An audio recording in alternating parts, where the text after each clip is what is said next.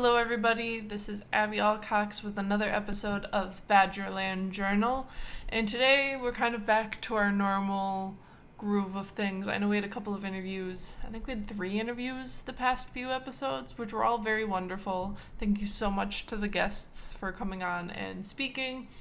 But today we are back to a story that I have researched, going into it. You guys will have to let me know what you like better when I do the interviews or when I do research. Although if you don't like my research, maybe keep that to yourself. I work hard on this. I'm trying to make it fun, trying to make it interesting. But anyways, I know the past few episodes have been very Milwaukee focused, just because, well, I'm in Milwaukee, and so it's easy to find people who know about Milwaukee history. So today I kind of wanted to make sure we're getting back to Wisconsin history. Milwaukee's cool and all, but also there's a lot more to Wisconsin. And I thought it would be fun to talk a little bit about Wisconsin's statehood and how we got our borders. Why isn't the UP part of Wisconsin? I know you've thought this before, and I'm going to tell you the answer today. That and why aren't a bunch of parts of other states Wisconsin? Because a lot of it actually was supposed to be Wisconsin originally, but they took it from us, those dang jerks. Anyways, so we'll get into it by talking about the kind of history of our borders and how we got the borders.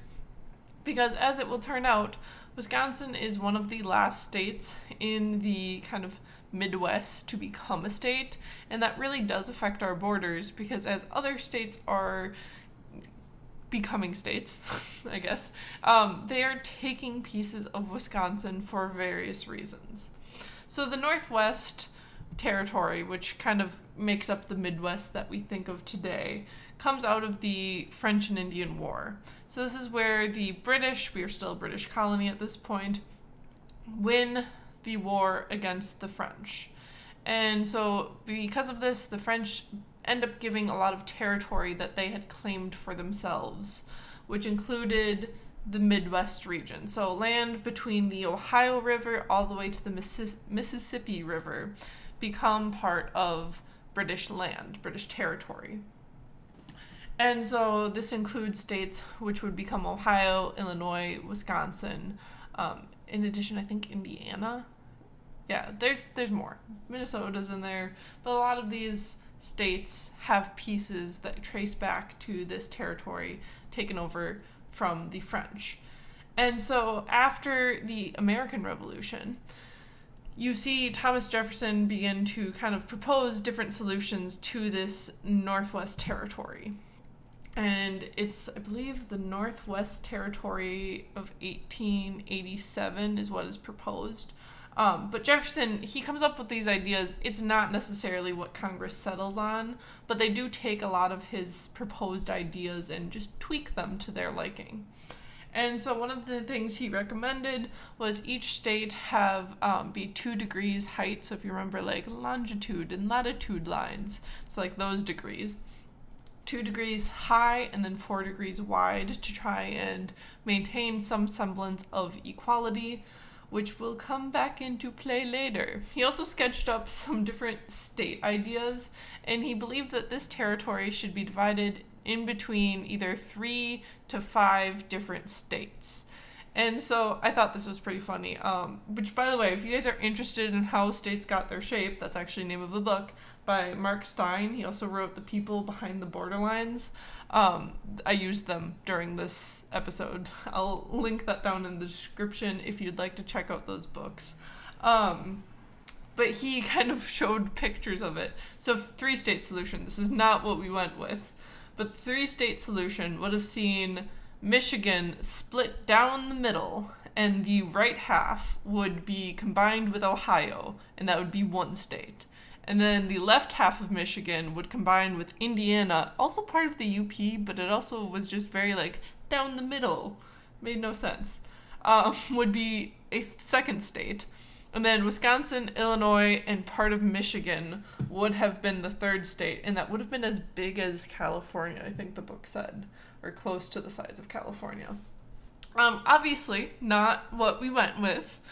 We would end up going with a 5-state solution, which would look very similar to our current borders, except with some little tweaks and alterations, which we're going to get into. But basically, imagine, Wisconsin, Illinois, Indiana, Ohio, Michigan. But instead of having the borders that we have today, there'd be a line pretty much drawn straight across the border of the most southern part of Lake Michigan. So basically, Lake Michigan would have belonged to Wisconsin, Michigan, and the southern states of like Indiana, Illinois, Ohio. They don't get access to Lake Michigan. So they thought that was just like the easiest way to divide it up. Lake Michigan kind of creating that natural border. This is not what happens. Congress did not follow the advice given by Jefferson, but they did want to ensure equality of the states, and that's going to come back into this and why that border does not look the way it does today. And as I mentioned, Wisconsin is the last of the Northwest Territory to gain statehood, and so this affects them greatly. So the Northwest Territory would remain from 1788 to 1800s. So for 12 years, the Northwest Territory existed. And like I said, this is all the land west of Pennsylvania, north of the Ohio River, and east of the Mississippi. So like very much kind of the Midwest as we think of it today. I guess you don't get kind of Iowa's kind of not in there. So Northeast, not the Northeast. I don't know. You can figure out the name for it. So then we don't have a ton of information about this. So you're going to start seeing states come out of this territory. Wisconsin is part of the Indiana Territory from 1800 to 1809, so a total of 9 years. And you'll see Ohio become a territory in 1803, and I think 1816 is when Indiana becomes a territory. So I'm not sure why it takes so long for Indiana to become a territory or state. I don't know. Anyways, but so Indiana Territory for 9 years, 1809, and in 1809 it then becomes the Illinois Territory. Probably has something to do with Ohio becoming a state. I don't know. Not really important. But anyway, so we become the Illinois Territory in 1809, and this comes to an end in 1818 when Illinois becomes a state. And this is when you see Wisconsin get its first chunk of land lobbed off. And this is because originally both Indiana and Illinois' border should have ended at Lake Michigan. But each respective state leaders advocated for a higher northern border, so to have better access to Lake Michigan. And this is going to be a common theme of having access to lakes. Illinois specifically wanted to raise the border for a couple of reasons. Illinois had some southern sympathies. It was the most southern part of that Northwest Territory that we discussed. So it was heavily involved in the South, trading. And so when it's looking at becoming a state, it should have technically been a free state based on that Northwest Treaty Charter. It said, all of these states should be free states. But there's kind of a loophole, and it was a little up in the air. And so the senator, it wasn't a senator yet because it was a territorial leader, but it was a representative for Illinois, kind of did some finagling. Because the other issue was Illinois did not have enough population to become a state. So these are kind of things going on. They don't want to become a slave state, but also they don't have enough population, and where that population is mostly centered is towards the South. And so this guy comes up with this brilliant plan, and he kind of lobbies Congress and goes, I think we should raise Illinois' northern border. It shouldn't end at Lake Michigan. It should be raised at least 10 miles. It only needed that 10 miles to gain access to Lake Michigan and have a potential connection with the Illinois River so that the rest of Illinois could be connected to the lake. However, he goes, no, I don't want 10 miles. So I don't want to raise that border up 10 miles. I want to raise it up 60 miles. And by raising up 60 miles, you dig into that part of the Wisconsin Territory. and you gain the necessary population that is increasingly tied to northern trading and had northern sympathies, so it would be less tied. The other thing is, if Illinois didn't have this access to Lake Michigan, their main port of trading would be the Mississippi River that goes all the way into the south. So economically, they would be more tied to the south if that's who they're trading with, versus if they have access to Lake Michigan. We'll get into the creation of the Erie Canal, but they can pretty much, from Lake Michigan, get to New York, a huge northern trading post, and make their economy more based on northern trading. And so this is all kind of going on at play at this point, and they are successful. And so they are able to annex 60 miles higher border from Wisconsin. And this adds up to be 8,000 square miles that Illinois took from us. So just imagine, Chicago could have been part of Wisconsin. Let me know what you guys think. Do we want Chicago to be part of Wisconsin? Like, if we could go back and undo all of these traits, do we want Chicago? Because sometimes I don't think we want Chicago. You know what I do want? I want the UP. Which I believe, yep, that's the next thing we're going to get into, is how the UP was lost to Michigan. Because rude. So at this point, just to refresh your brain, we have had 8,000 square miles taken from us by Illinois. And so we become the Michigan Territory, which lasts from 1818 to 1836, so a total of 18 years. And so the rest of the Michigan Territory, what was left of the Illinois Territory became the Michigan Territory, but then also expanded to include part of Iowa, Minnesota, part of the Dakotas. And so this actually starts with a dispute between Ohio and Michigan. So there had been a kind of confusion over mapping and borders between Ohio and Michigan. And you saw kind of Ohio claim that the border of their border was higher and they had access to Lake Erie, including Toledo. And Michigan's like, no, that's our land. And this almost caused a war called the Toledo War. And I said to myself, if I had an Ohio history podcast, this is totally a topic I would cover. And then I went, oh wait, this is my podcast. I can do what I want. So we're going to talk about it. We're going to talk about the Toledo Wars. So, digging into this. The border between Michigan and Ohio was originally drawn from the southernmost point of Lake Michigan to the intersection of Lake Erie and the Maumee River. I hope I said that right. And so this was recognized by Ohio when it became a state in 1803.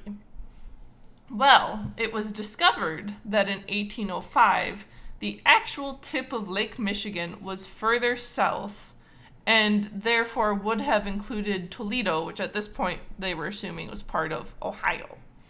So Ohio petitioned to have this border accepted, saying, hey, we agreed, southernmost tip. No, so they petitioned to have the original border recognized. So they said, we don't care that we said the southernmost tip at this point when the treaty was passed or when they became a state. This was recognized as the most southern part, and therefore it should be recognized today. So they wanted to keep that Toledo strip. Hence why it's called the Toledo War. And both states sent out surveyors because Michigan was like, hey, we don't want you taking any territory that's not yours. And so both states sent out surveyors to determine where the border actually was. Unsurprisingly, they came back with totally different lines. So the lines were about 8 miles apart where Lake Erie was, and then when you got to the Indiana border, it was about 5 miles apart. And so this came down to 468 square miles of disputed land. And then nothing was officially decided. Michigan kind of just quietly took over the land, said, this is our jurisdiction, we live here now. And nothing really came of it. I'm not sure how highly populated this 468 square miles was, populated at the time. In 1833, Michigan attempted to then join the United States and join the Union and all that bedazzling fun. But they were blocked by the Ohio senator until they agreed on the southern border. And really it meant until they agreed on Ohio's southern border, like what Ohio wanted it to be. And so then this kind of just started a bunch of it was a pissing contest, I feel like, between Ohio and Michigan. Because then Michigan implemented heavy fines on anyone who tried to exercise jurisdiction in this strip of land, if they were not a Michigan or federal official. And so then the Ohio governor went, screw you, man. I am going to create a county named after myself, and I'm going to appoint a sheriff and a judge within this disputed land. And then the Michigan's governor responded by mobilizing troops. Yes, they actually picked up arms and were about to fight over this piece of land. And this isn't two sovereign countries, these are two states. So then there was a lot of posturing, because, basically, I believe it was Ohio approved a $300,000 military budget for their militia, and then Michigan's like, I'm going to one-up you by raising you $5,000. And then there was some shooting, which didn't sound like they were actually trying to hurt people. They were just trying to be like, I'll shoot at you, and I'll shoot at you. And then the Michigan, I think, arrested some Ohio officials. And then a Michigan sheriff was stabbed by an Ohio man, and that was the one casualty of this war. And then finally, at this point, Andrew Jackson, who was president at this time, stepped in and said, we ain't doing this. We having none of it. And he removed Mason, who was... Wait. Sorry, I had to look up what his actual name was. It was Stevens T. Mason, who was the territorial governor of Michigan at that point. And so Andrew Jackson's like, yeah, we're having none of this. I am removing Mason as governor. And then, who had pretty much started this war. He's the one who, ordered the militia to, march on Ohio. And then Ohio had just responded. Although Mason will eventually become governor of Michigan once again when it becomes a state and they elect him, so he wasn't out of power that long. But basically, Congress will end up siding with Ohio and saying, Ohio, you get Toledo, you get this strip of 468 square miles, and in return, since Michigan, you lost in this whole thing, you will get the consolation prize of the Upper Peninsula in Wisconsin, which I think is rude. We did not get a choice. Seems rude. And actually, so when looking at the Toledo Wars, I was looking at the Michigan state government website, and so they point out, which is very true, the peninsula was 9,000 square miles, and it contained very high amounts of timber, iron, and copper, all of which would make Michigan very rich. That's a lot of natural resources in that Upper Peninsula that was stolen from Wisconsin. Take back the UP. I'm gonna start a movement. Anyways. But this website states that clearly Michigan won the war because they got the better end of the deal. So if you're from Toledo and you happen to be listening to this podcast, which would probably mainly be my cousins, let me know if you think that's true. Was Toledo the better end of the deal, or was the UP? I feel like the person that got screwed over the most here was Wisconsin, because we got nil, nada. We just got our land taken. Rude. Anyways. So, then Michigan, those, rotten jerks, tried to take more land from us. They got the UP. And then they're like, you know what? We want more of the UP to ourselves. So when Michigan took the peninsula, the border was defined by the Montreal River. However, this river has two different branches. There's an eastern and a western branch. And so Michigan wanted it to be defined as the western branch, gaining them another 360 square miles.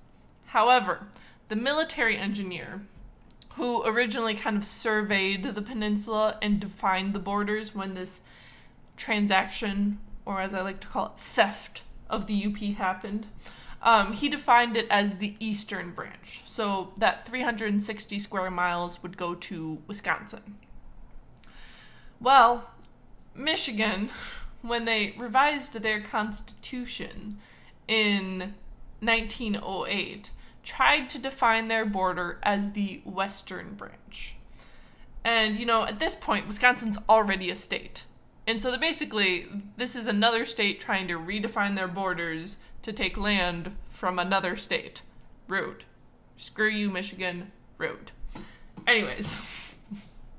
So Michigan attempted to negotiate this land away from Wisconsin, and they failed epically. Wisconsin's like, no, this is our land. You already stole the UP from us. You are not taking more land. Rude. And apparently in 1926, Michigan was denied by the Supreme Court. And the Supreme Court said, yeah, nuh-uh, you don't get this land. It's Wisconsin's. Thank you very much.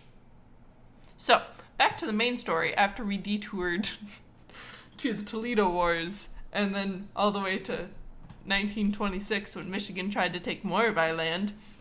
So, if we fast forward, not fast forward, backtrack. We're going to backtrack to, you now have Illinois having taken 60 miles at our southern border. The UP has now gone to Michigan. And that leads us to the creation of the Wisconsin territory. Which, by the way, they threatened to secede the Union. Like, this was never ever a credible thing, but after they gave the UP away, the Wisconsin, territorial governor was like, we're gonna leave the Union, how dare you, this is theft, which I agree with him. But Congress pretty much ignored him and went, what you gonna do, bro? And he did nothing. So we're still part of the United States. But the Wisconsin Territory was created in 1836. It included land that is modern-day Wisconsin, Iowa, Minnesota, and parts of North and South Dakota. So pretty much minus Michigan. And so then the land west of the Mississippi became part of the Iowa Territory in 1838, which was only a few years later. It was 2 years later. So then at this point, you are seeing Wisconsin and Minnesota kind of trying to become a state. And so this is where we're going to see the final adjustments to our border. So originally, the western part of the Wisconsin border would have followed the Mississippi River. This meant that a large chunk of the northeast part of Minnesota would have been part of Wisconsin. However, when Congress was kind of laying out these maps, they changed the borders to follow the St. Croix River north. So instead of following the Mississippi, you follow the St. Croix. And this would follow it all the way to Lake Superior. Yeah, so however, it's split at the St. Croix up to the Lake Superior. And then the border was then a straight line from the St. Croix River to the westernmost part of Lake Superior. So that's kind of when you look at, all of a sudden it's follow a natural border. You can kind of see it's a river, and then there's a straight line, and it goes all the way to kind of the top of Lake Michigan. And that's the Minnesota. I hope you're looking at a map while you're listening to this podcast, because it's gonna make more sense. I'll post some maps on the Facebook and the Instagram so you guys can kind of see the borders that I'm talking about. But what this did was it allowed Minnesota to have access to Lake Superior. And part of this reason was because of... the The land went to Minnesota because of, drumroll please, slavery. Believe it or not, everything seems to revolve around slavery. Okay, that sounds bad. But, I mean, slavery was a very influential issue at the time, so it's unsurprising that it did play a role in the creation of states, even northern states, because you're trying to balance free and slave states. And so Wisconsin and Minnesota were approved and admitted to the Union the same time that Florida and Texas were, which were slave states, obviously. So when admitting these two states, they kind of wanted to keep both of the states equal. And it's also that access to lakes, which I'm about to talk about in 1 second. But this means that St. Paul and Duluth both went to Minnesota, but were originally supposed to be part of Wisconsin. We were going to have all of the cool things. We were going to have the UP, we were going to have Chicago, which I still have a little bit undecided on. And we could have had St. Paul, we could have Duluth, all of it. Could have been ours, but no. But I am going to touch on the importance of access to lakes, because lakes became increasingly important, especially as all of these states are being admitted to the Union due to the creation of the Erie Canal. So the Erie Canal connected Lake Erie to the Hudson River and therefore New York. Also, what you can access from New York is the Atlantic Ocean. And so this was a way for the North to access the seas without going through the Mississippi River or other kind of, not backwards, but it would have taken much longer to travel through rivers. And even though all of the lakes aren't like directly connected to one another, there's a lot of interlocking, rivers that makes it very easy to travel from one lake to the other lake to another lake. So, as you have canals beginning to be built, giving access to the sea, states want access to lakes. They want access to Lake Michigan. They want access to Lake Superior.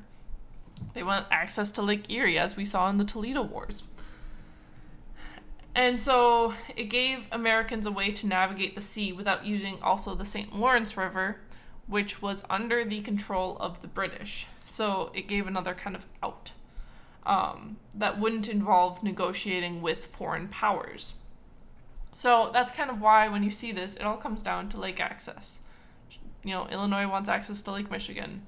Ohio wants access to Lake Erie. Michigan has access, it just wants land because it lost some land due to lake access. And then Minnesota wants access to Lake Superior. And Wisconsin just wants our lakes, god dang it. So all of this is happening. So you start to see statehood. So what does that statehood actually look like in Wisconsin? So Wisconsin saw an increase in population. I mentioned Illinois was struggling with their population when they tried to be admitted, which was earlier on. When did I say that was? Un momentum, looking back at my notes. You guys love my singing, right? Right? So Illinois became a state in 1818. So 30 years later is when Wisconsin will eventually become a state. So at that point, they were above the minimum population put forth by that ordinance of 1787 that I had mentioned that kind of stipulated the requirements of statehood. And so it saw this increase especially in the 1830s. So it had to be above the population of 155,000 people in the state itself.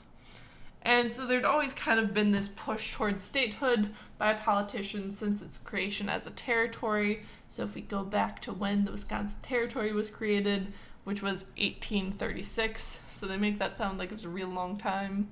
It was not really that long. Well, I guess 10 years. Because in 1846, Governor Henry Dodge gained a referendum to apply to be admitted to the Union. But there were some issues in drafting the Constitution. There were questions over voting rights of non-citizen immigrants, so people who had traveled here but weren't like official citizens of the United States. But honestly, that was a huge part of Wisconsin's population at that point. Between the Germans and the Norwegians and the Irish and the Belgium, there was a lot of immigrants that made up Wisconsin. So there's also concerns over Black Americans' voting rights. And so the original draft they created in the fall of 1846 included the rights of immigrants, white women, to vote, and then provided a referendum on Black suffrage later on. And so because of these issues, because as progressive as Wisconsin was, it wasn't quite that progressive yet. These issues caused the draft to be rejected in April 1847, and it caused another constitutional convention for Wisconsin to be held. And I do mean, like, you do have to keep it in perspective that at this time there are states who don't see Black people as humans. And you have slavery going on. So the fact that Wisconsin was considering, like, Black suffrage was a progressive move, but it just was not popular enough or did not have enough support at that time, and they really wanted to push statehood, so they made some changes. So December 1847, another constitution was proposed. This one omitted any reference to women or Black suffrage, but men and immigrant men with the intention of becoming citizens and Native American men were granted voting rights, and this was approved March 1848. And then in late May, the official announcement was made that Wisconsin was admitted to the Union, and we would become the 30th state in the Union to do so. Ta-da! So that's a little bit on our background on our statehood. So there was still some more progressive things like Native American rights, seeing them as American citizens, which kind of clashes now with like sovereign nations. I mean, it doesn't, but it does. But that's a whole nother discussion. And I don't know. I'll have to look into that of Wisconsin's role in women's suffrage and the civil rights movement, and kind of when those things were pushed. If you listen to my podcast on Joshua Glover, you can talk about how there was a high abolition population in Wisconsin. Woot woot. But yeah. So that gives you kind of an idea of when we became a state, why the borders were the way they were. And that's just been your kind of short, sweet. I like how I think right now short and sweet is 32 minutes. It used to be like, I think I have a 7-minute podcast episode on the Wisconsin fish fry. I just didn't have a lot to go off on that one. I also feel like I'm just rambling a little bit more, which let me know if you guys think it's fun or if I need to stay more to the facts. But anyways, that has been the episode on Wisconsin's borders and statehood. Let me know what you guys think. Let me know which one of these territory acquisitions you are most upset about. Or wait, would it be acquisitions? I mean, it's acquisitions of other states. Which annexation of Wisconsin territories are you most upset about? I'm still going with the UP. I want to know which one you guys are upset about and why. And you can let me know that by sending me an email at badgerlandjournal@gmail.com, or find us on Instagram or Facebook at Badgerland Journal. And until next time, keep it cheesy.